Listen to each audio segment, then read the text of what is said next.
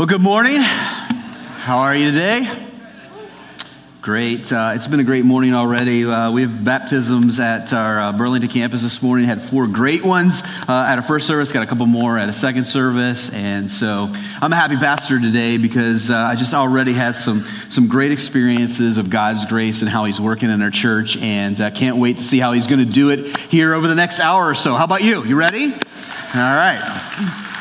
Well, before we get to the message today, I want to make a couple of announcements about some big upcoming events here at Harmony. The first has to do with a workshop on sexual purity that we're going to be hosting on March 23rd at our Burlington campus. So I don't think I need to convince you that the issue of sexual purity, particularly for men, is a huge issue today. And your leaders over the last year or so have just become convinced that we've got to do a better job of really addressing this issue. And so coming up on the 23rd, we're going to hold a workshop where we've entitled Liberate, where we're going to talk about this issue, and hopefully we're going to equip men to be able to address this issue, either for themselves or really for people that they are ministering to, people they know, dads with sons, people who are in small groups together, whatever the situation may be. So, men, I just want to tell you, this is an event really for everybody, and I'm going to go certainly as a pastor, but I'm also going to go just as a man to get help in this battle, and then 2, also to be able to know how to address it and how to help others. And so we'll have more information in the coming weeks, but guys, just kind of circle that on your calendar. It'll be just for the morning. I think you're going to find it's going to be a great time and really helpful as you seek to pursue Jesus in this area of your life. Second, then, believe it or not, and whether it really feels like it, but spring is on its way. We're going to trust in faith that spring is on its way, right? That it's coming. And with spring comes really the biggest day of the year here at Harmony Bible Church, and that is Easter Sunday morning. And so that's 2 months away, April 21st this year. And at Harmony, we're going to have 2 services at each of our campuses at 8:30 and 10:30. So 6 services across our 3 campuses. It's going to be a great day. And I just want you right now to commit to begin to pray and to begin to think and even to have some discussions regarding who you can invite on that day. So we know, and studies show, that people are very likely to say yes to an invite to come to church on Easter Sunday morning. So I want you to be thinking about inviting your one, just one person that you can invite so that they can come and they can hear the gospel and they can celebrate, hopefully with us, the fact that Jesus Christ is alive. So be thinking about that, and we'll talk more about that in the weeks ahead as well, all right? So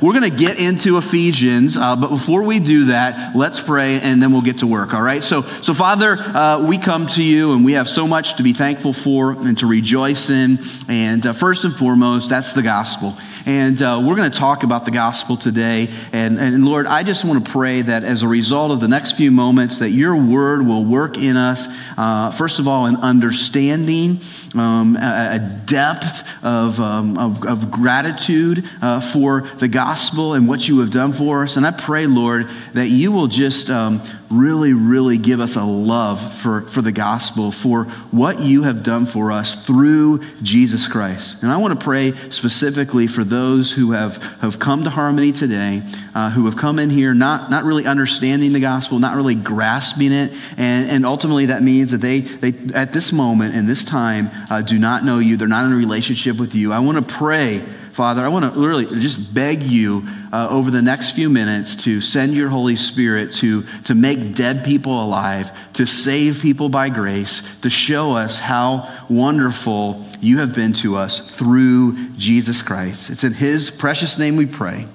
Amen.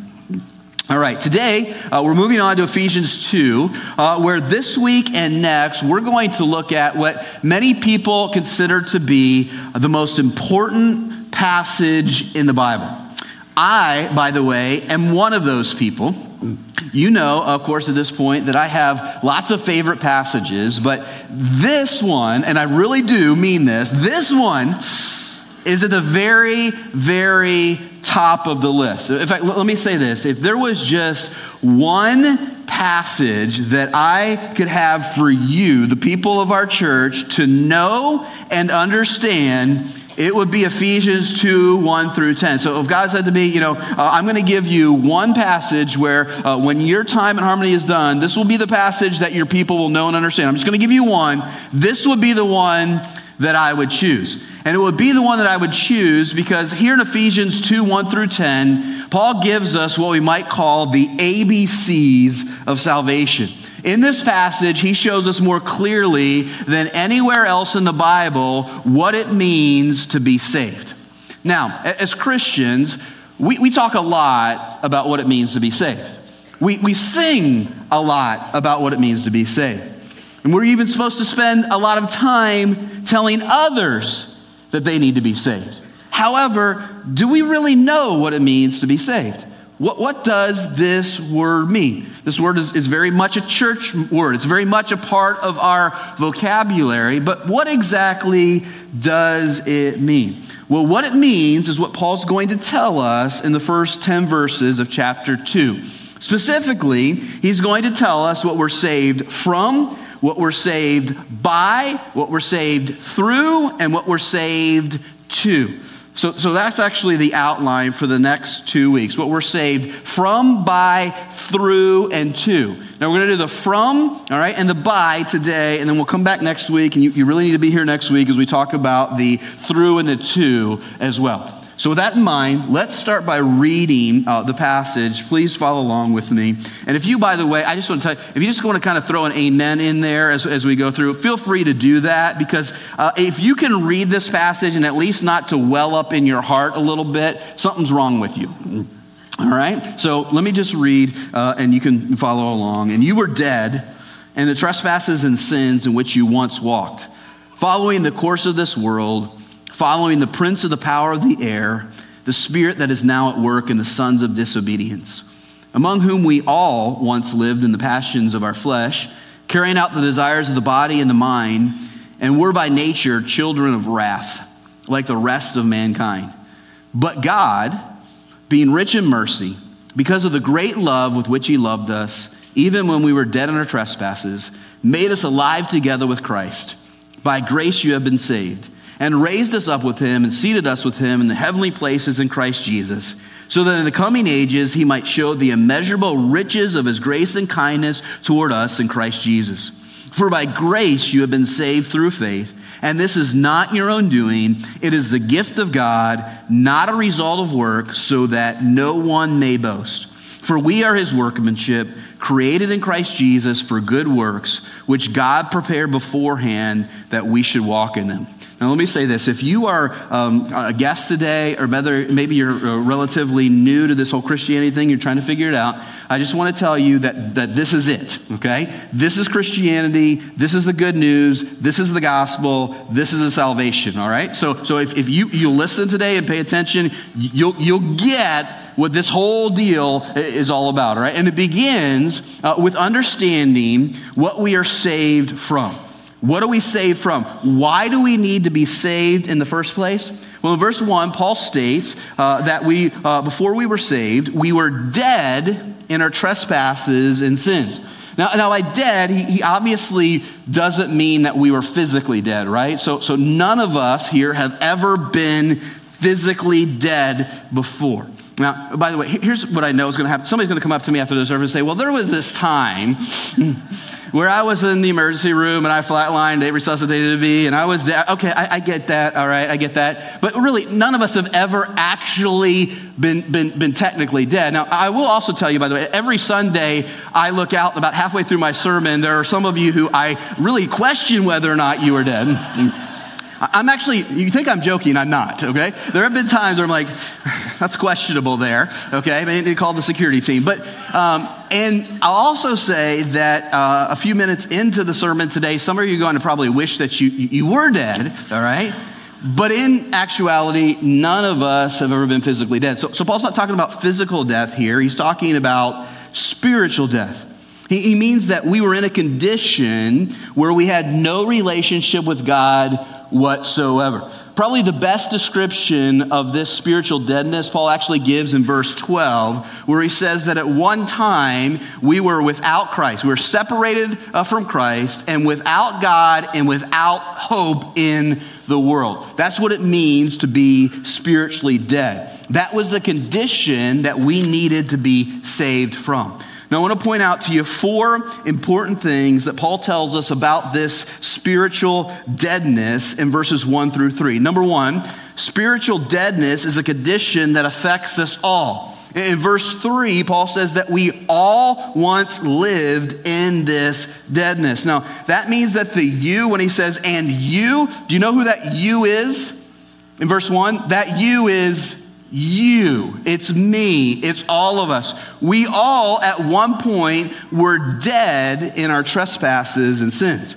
Romans 6:23 says that the penalty of sin is death. And since we're all sinners, that means that we all come into this world spiritually dead. Every single one of us. Now, I'm not going to spend any time today trying to convince you that you are a sinner. If you question this or doubt this, just ask the person to your right or to your left. They'll be happy, okay, to affirm that you are a sinner. And let me just tell you, we don't become a sinner when we sin, okay? We sin because we are sinners. We are children of Adam and Eve. And because we're children of Adam and Eve, every single one of us comes into this world a sinner. And because we're sinners, we are spiritually dead. Now, this doesn't mean, here's what this doesn't mean. It doesn't mean that we're necessarily as bad as we possibly could be. It doesn't mean that we are all moral monsters. It doesn't mean that we aren't, let me say it this way, that some of us aren't worse than others. It just means, it doesn't matter how good or bad we are or think that we are, we're dead. It doesn't matter because we're just all spiritually dead before God. So let me give you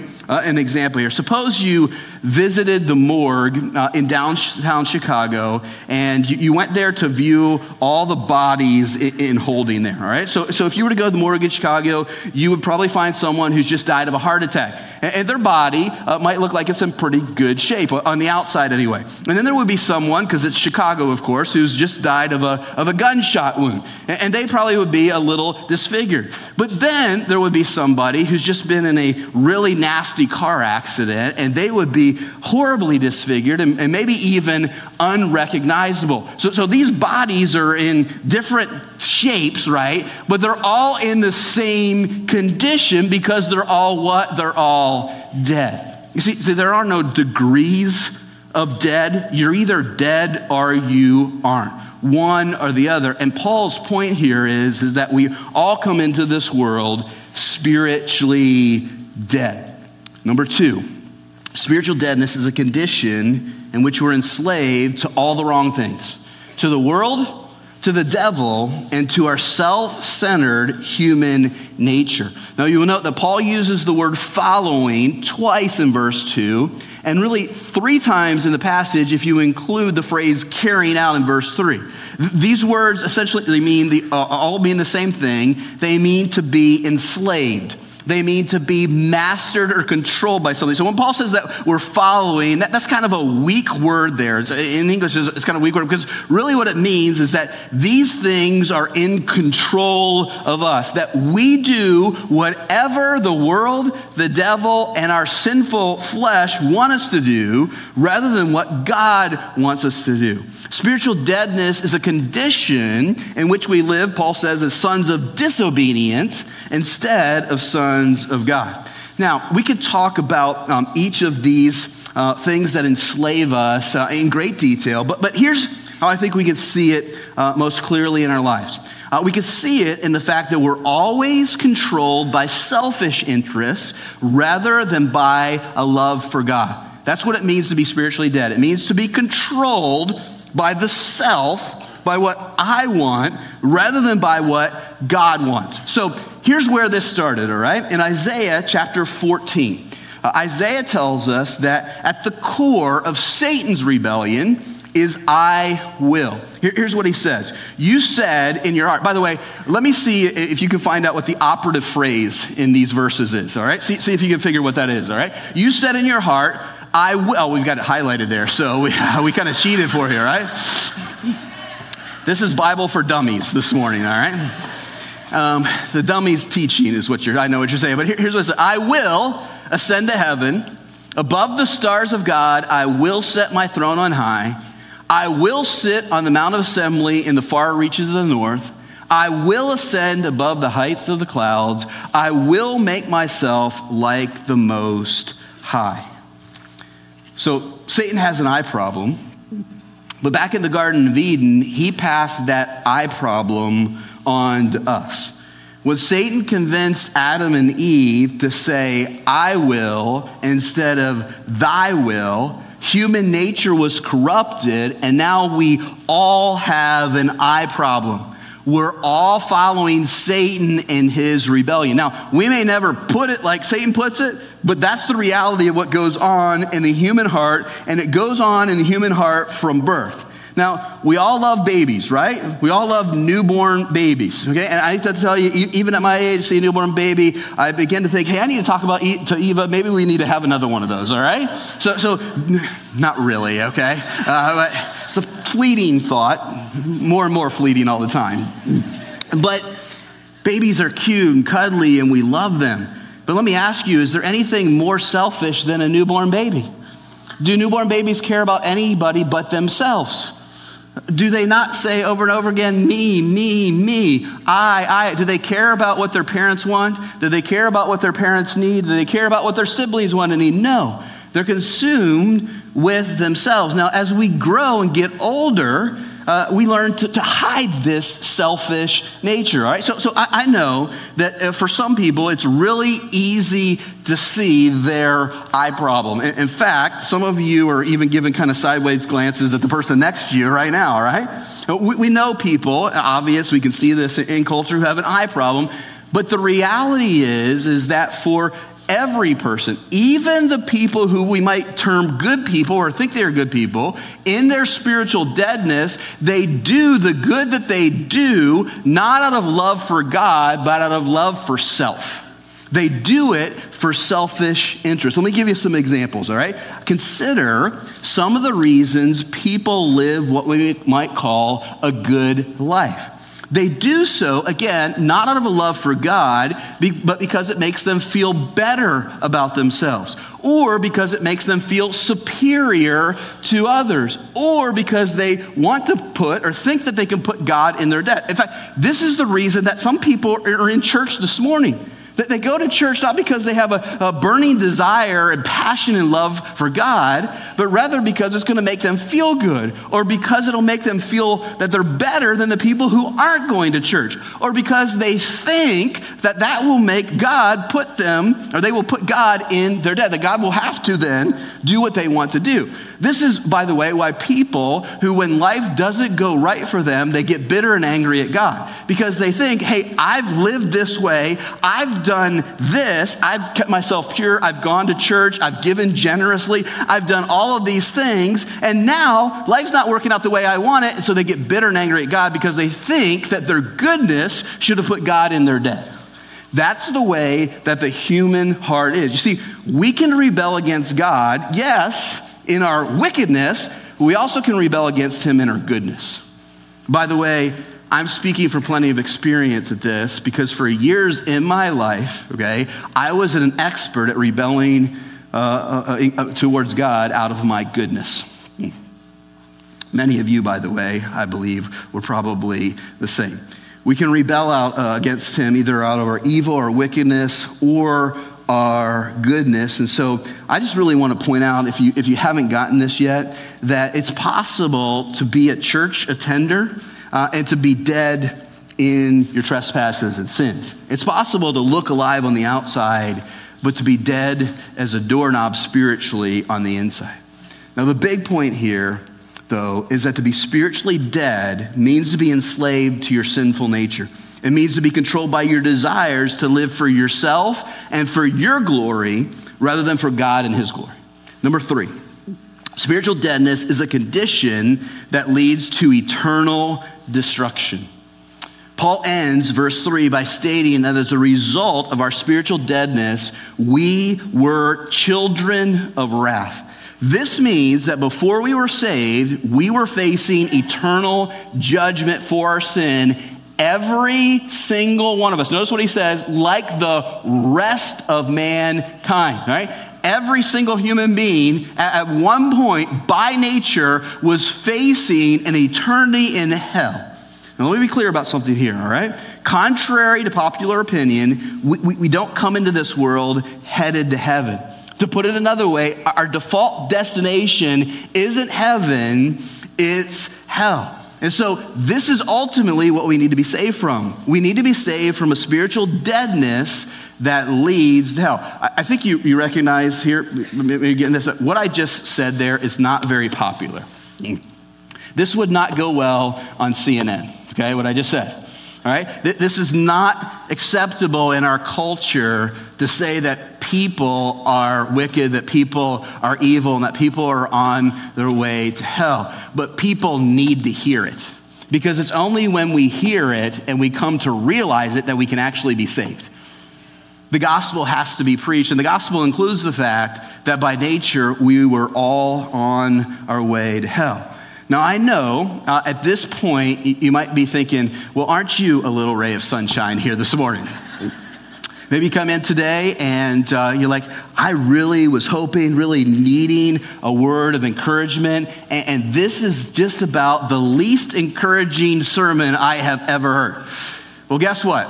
It's about to get worse, all right? So number 4, spiritual deadness is a condition which we can do nothing about. Paul uses the word dead here in Ephesians 2 to illustrate that there is nothing that we can do to remedy our situation. Again, what can dead people do? They can do nothing. We can do nothing to save ourselves from going to hell. Humanity, apart from God, all right, is hopeless and helpless. That's Paul's point in verses 1 through 3. It's not that eventually we're going to get this thing figured out, that eventually we're going to be able to find our way back to God, that if we just improve enough, or we just get enough help, or we just figure out the formula, we will be able to save ourselves. That is never going to happen. That is completely and totally impossible. Now, this is depressing. It's meant to be depressing. I mean, rightly understood, this is the absolute worst news possible. And so you might be asking, why are you spending so much time on this point? Why spend so much time on the bad news? Well, here's why. Until you fully acknowledge the bad news, you will never fully know and love the good news. Until you grasp how desperate your situation was, you will never grab hold of how wonderful the gospel is. What we need, friends, really more than anything else here at our church, is we need a greater love and appreciation for the gospel. We need a greater joy in the gospel. We're never going to get that until we recognize how desperately we needed it. Here's how Charles Spurgeon put it. He said this. He said, the reason we think too lightly of the Savior is we think too lightly of sin. Only he who has stood before his God, feeling the rope of God's judgment about his neck, will be the man to weep for joy when he is pardoned, to hate the evil which has been forgiven him. I really do believe that our greatest need at our church is to have a greater love for the gospel. And if we're going to have a greater love for the gospel, then we have to understand and we have to appreciate what we've been saved from. And what we've been saved from, Paul tells us here, is a terrible spiritual deadness that was leading us to hell. So there's lots of bad news in verses 1 through 3. But guess what? We have now made our way through the bad news, and it's all uphill from here. Okay? And it begins, the uphill journey begins, okay, with these two words, by what we might call the greatest two words in the English language. Note how verse 4 starts. When we were dead in our trespasses and sins, what happened? But God. When we were dead, God decided to do something about it. And what did he decide to do about it? He decided to save us by grace. Now, there's a whole lot for us to talk about in verses 4 through 9. That's why we're taking 2 weeks to do so. But the first thing I want you to know is that Paul's main point here is that we are saved by grace. It's interesting, he states this twice, and it's so important to him that he actually interrupts his flow of thought here in verse 9 to burst forth with this statement. You notice there what he says in verse 5, all right? He's going through, and it really doesn't fit in his train of thought, but he's so passionate for us to get and to understand that we've been saved by grace that he just inserts it right in the middle of what he's talking about.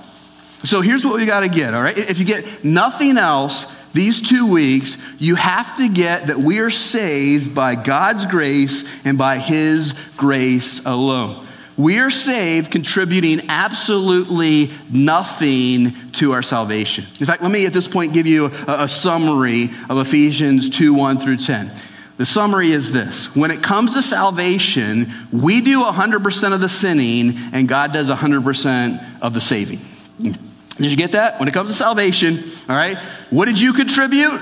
You contribute 100% of the sinning, and God contributed 100% of the saving. Now, with that in mind, here's how Paul says salvation works in verses 4 through 7. He says that when we were spiritually dead, by his grace, God did 3 things for us. He made us alive with Christ. He raised us up with Christ, and he seated us in heaven with Christ. Now, operative phrase there is with Christ, and this really goes back to what we talked about a couple of weeks ago in the opening sermon of Ephesians regarding union with Christ. So if you weren't here with us for that sermon, let me just remind you, or maybe just explain to you what it means to be in union with Christ. To be in union with Christ means to be joined with him through faith so that what is true of him is also true for you. You see, when we place our faith in Jesus, when we believe that he is the perfect Son of God who died and rose again, then the Holy Spirit joins us with Jesus spiritually so that what is true of him is also true for us. So what Paul's saying then in verses 4 through 7 is that when God raised Jesus from the dead and gave him new life, he also raised us from the dead and gave us new life. All right? So what we celebrate on Easter is that when Jesus came out of that grave 2,000 years ago, we came out of that grave with him. Although we were dead, when Jesus came out, all right, we came out spiritually with him, we were raised up with him, and then we were seated in heaven with him. Spiritually, we've been raised with Jesus, and now we're seated with Jesus in heaven. Now, what exactly, though, does that mean, like from a practical standpoint? Let me talk to you about what that practically means. First, it means that the bad news no longer applies to us. We're no longer spiritually dead, separated from God, and facing the penalty for our sins. We're no longer children of wrath, but now we're children of God. And I have to ask you this morning, does anybody want to say amen to that? All right, so I'm not sure you're, okay, that's okay. I'm not sure you're quite getting it. You were dead and buried. You were gone. You were hopeless. You're separated from Christ. You're without God. You were without hope. You were a lost cause. You were going to spend eternity in hell. But in grace, God raised you up. He raised you from the dead so that you're now seated in heaven with Christ. Anybody want to say amen to that? Okay, so I'm not sure we're still getting it, okay? So let me give you an illustration here. Let's suppose that you decide this afternoon you're going to go get your taxes done, all right?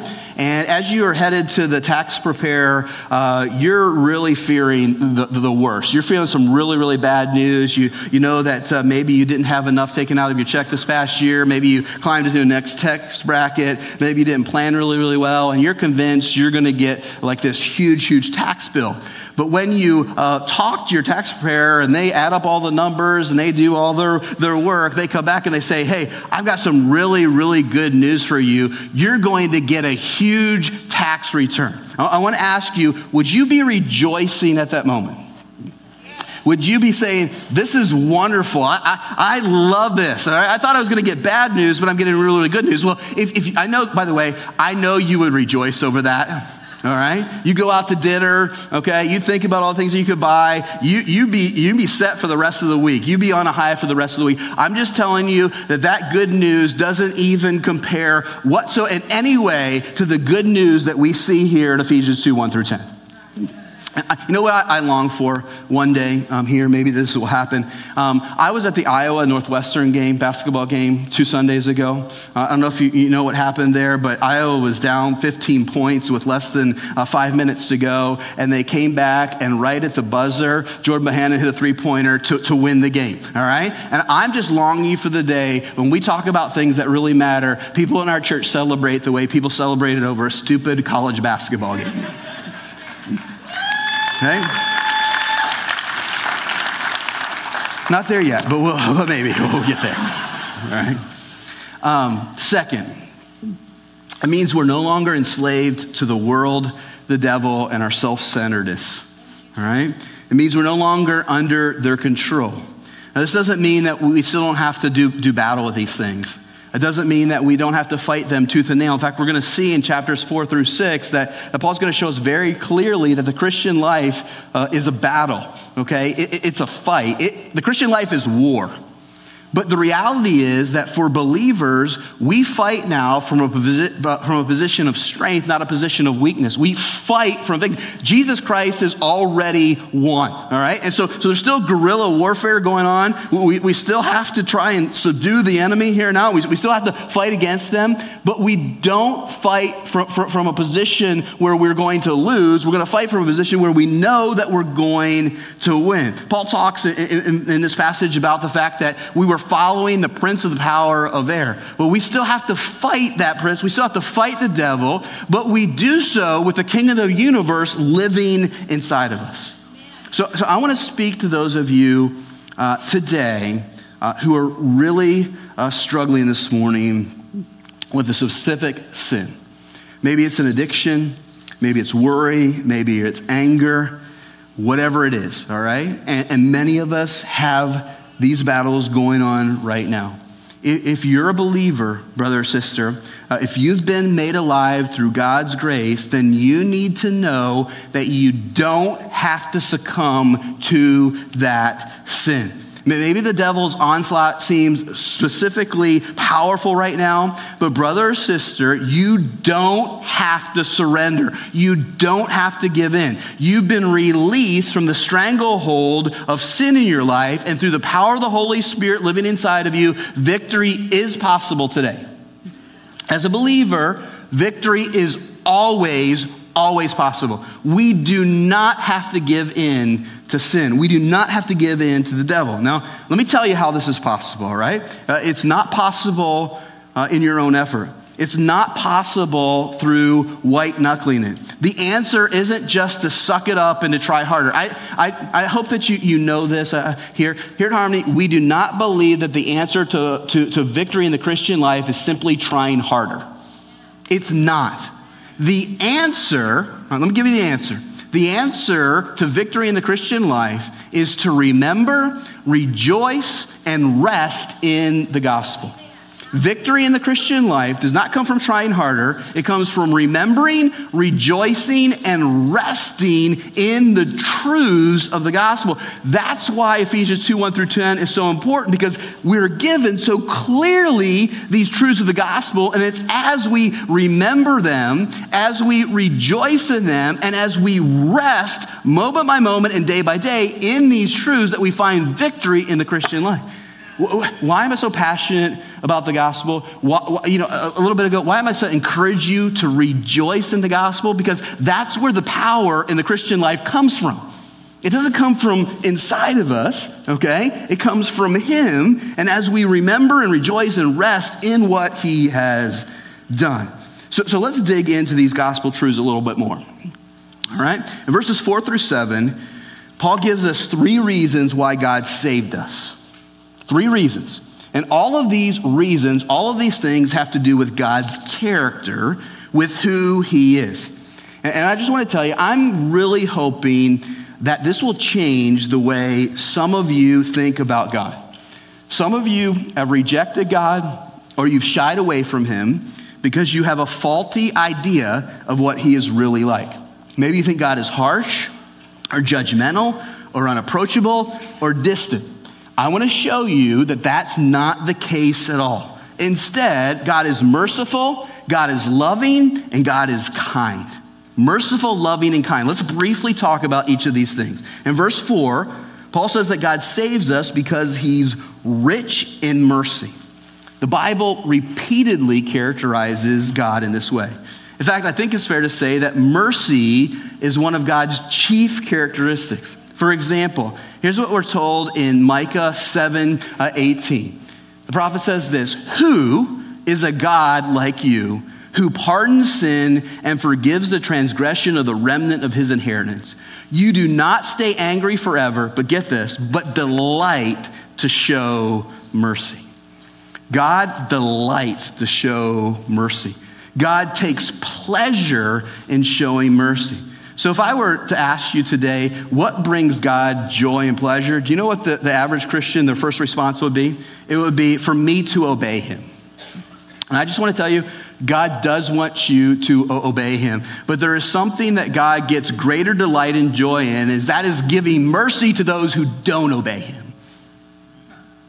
That's what he delights in. That's what he takes pleasure in. So you need to hear this today. Maybe you've been running from God for a long, long time because you're afraid of him. You're afraid that he in no way will show you mercy. That you've got a messed up past. You've got all kinds of issues and problems. And because of those things, you keep running and running as far and as fast as you can. I just want to tell you today that what you need to do is turn around and run in the opposite direction, because what you will find in that direction is a God who has arms wide open, ready to receive you, to take you. He wants to show you mercy. He would delight in doing so today.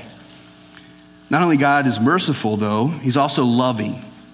Paul goes on to say in verse 4 that God saves us because of the great love with which he loved us. Now, I don't know if the word great there is a good word or not. I mean, it is a good word, but I don't know if it's an adequate word, because I don't know if it's possible to be able to explain how great the love that God showed us on the cross actually is. You know, there are a lot of people who have tried to describe this love down through the ages. Perhaps none better than Frederick Lehman in his hymn, "The Love of God is Greater Far." It goes like this. It's an old hymn. You may not be familiar with it, but it says this: "The love of God is greater far than tongue or pen can ever tell. It goes beyond the highest star and reaches to the lowest hell. Could we with ink the ocean fill, and were the skies of parchment made, were every stalk on earth a quill, and every man a scribe by trade, to write the love of God above would drain the oceans dry, nor could the scroll contain the whole, though stretched from sky to sky." That's God's love for each and every single one of you. His love for you is inexhaustible, it's unfathomable, and it is unsearchable. He loves you more than you can ever begin to imagine. Finally, God saves us because he's kind. I find verse 7 to be one of the most amazing verses in the Bible. I think it's worth looking at here. Notice what Paul says. He says, "So that." So why did God save you? So that in the coming ages, he might show the immeasurable riches of his grace and kindness toward us in Christ Jesus. Just, friends, think about how amazing this is. Is that as amazing as God's grace is to us, and it has been and it is right now, it's only going to get better. That we're going to have all eternity where we will not be able to even begin to exhaust the immeasurable riches of God's grace. How amazing is that going to be? Now, notice that he says it's the immeasurable riches of grace in kindness towards us in Christ Jesus. So let's talk about this word kindness here for a minute, because you probably in reading this kind of skip over that word and you don't really grab hold of what Paul's actually saying there. Because when we use the word kind, we think of like sweet and nice, right? So we say, oh, she's so kind and sweet and nice. That's not what the word means here, though. It's not talking about sentiment. It's actually talking about costly action. As Tim Keller puts it, the word kindness here means not just saying, I love you, but putting your money where your mouth is, putting your life where your mouth is, doing something costly. You see, our salvation was very costly to God. For him to be merciful, loving, and kind to us, all right, it was very costly to him. Note again that it says that it's his grace and kindness towards us in Christ Jesus. Now, what does this mean? It means that when we were sons of disobedience, when we were children of wrath, God sent his son to come and take the wrath that we deserve so that we could be saved. So that in the ages to come, we might experience the immeasurable riches of his grace and kindness towards us in Christ Jesus. So just think about this. We were enemies of God. We were children of wrath. We were people who rebelled against him. We were without him. We were separated. We were without Christ. We were completely helpless and hopeless. And yet, what did God decide to do? He decided to show us mercy, love, and kindness. But in order to do that, what did he have to do? He had to pay the price. Somebody had to pay the price. And instead of us paying the price, he paid the price for us. So in closing, here's how we can summarize everything that we talked about today. Or rather, here's how John Stott summarizes it. In his classic book, The Cross of Christ, Stott says this. He says, the essence of sin is man substituting himself for God, while the essence of salvation is God substituting himself for man. Now, we're going to leave this up here and just going to walk through this with you, okay? Because if you get this, you get Ephesians 2:1-10, and you really get the Bible, okay? So the essence of sin is man substituting himself for God. The essence of sin is man, you and me, putting ourselves in God's place. We put ourselves in God's place. Therefore, the essence of salvation is God substituting himself for us. I told you before, right? Here at Harmony, we have a 4-word summary of the gospel. Do you remember? Jesus in my place. That's the gospel. Jesus in my place. He substituted himself for us. You see, when we pushed him off the throne, all right? When we pushed him off the throne, God sent Jesus to come and to take that penalty, to take the wrath that we deserved. He took our place. And because he took our place, we are seated now with him in heaven. Jesus in our place. That, my friends, is the gospel. That is what we need to remember. That is what we need to rejoice in. That is what we need to rest in. Let's do that every single day. Pray with me.